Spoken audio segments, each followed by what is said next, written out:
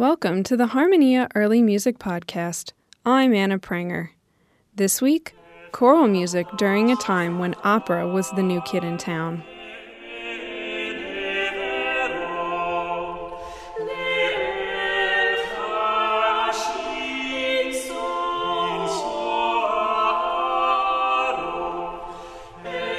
In 17th century Italy, many composers shied away from choral music.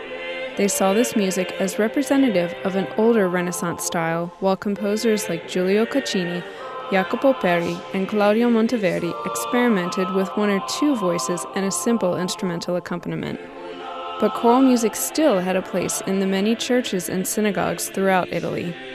One of the greatest choral works of the 17th century comes from an oratorio, basically an opera on a sacred story, by Giacomo Carissimi.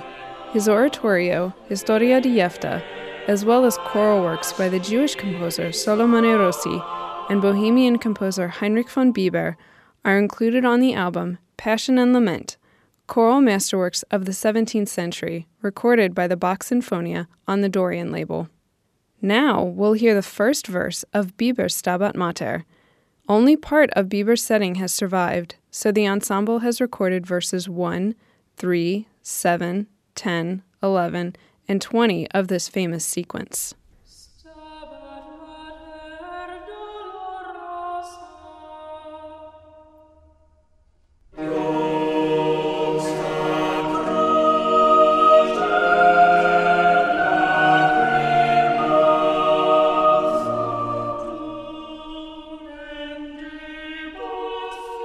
You've been listening to the Harmonia Early Music Podcast. For more information on how to purchase this recording, Passion and Lament, Choral Masterworks of the 17th Century, just check out our website at harmoniaearlymusic.org. While you're there, you can also listen to recent shows and podcasts in our online archive.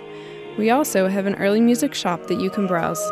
Thanks for listening. I'm Anna Pranger.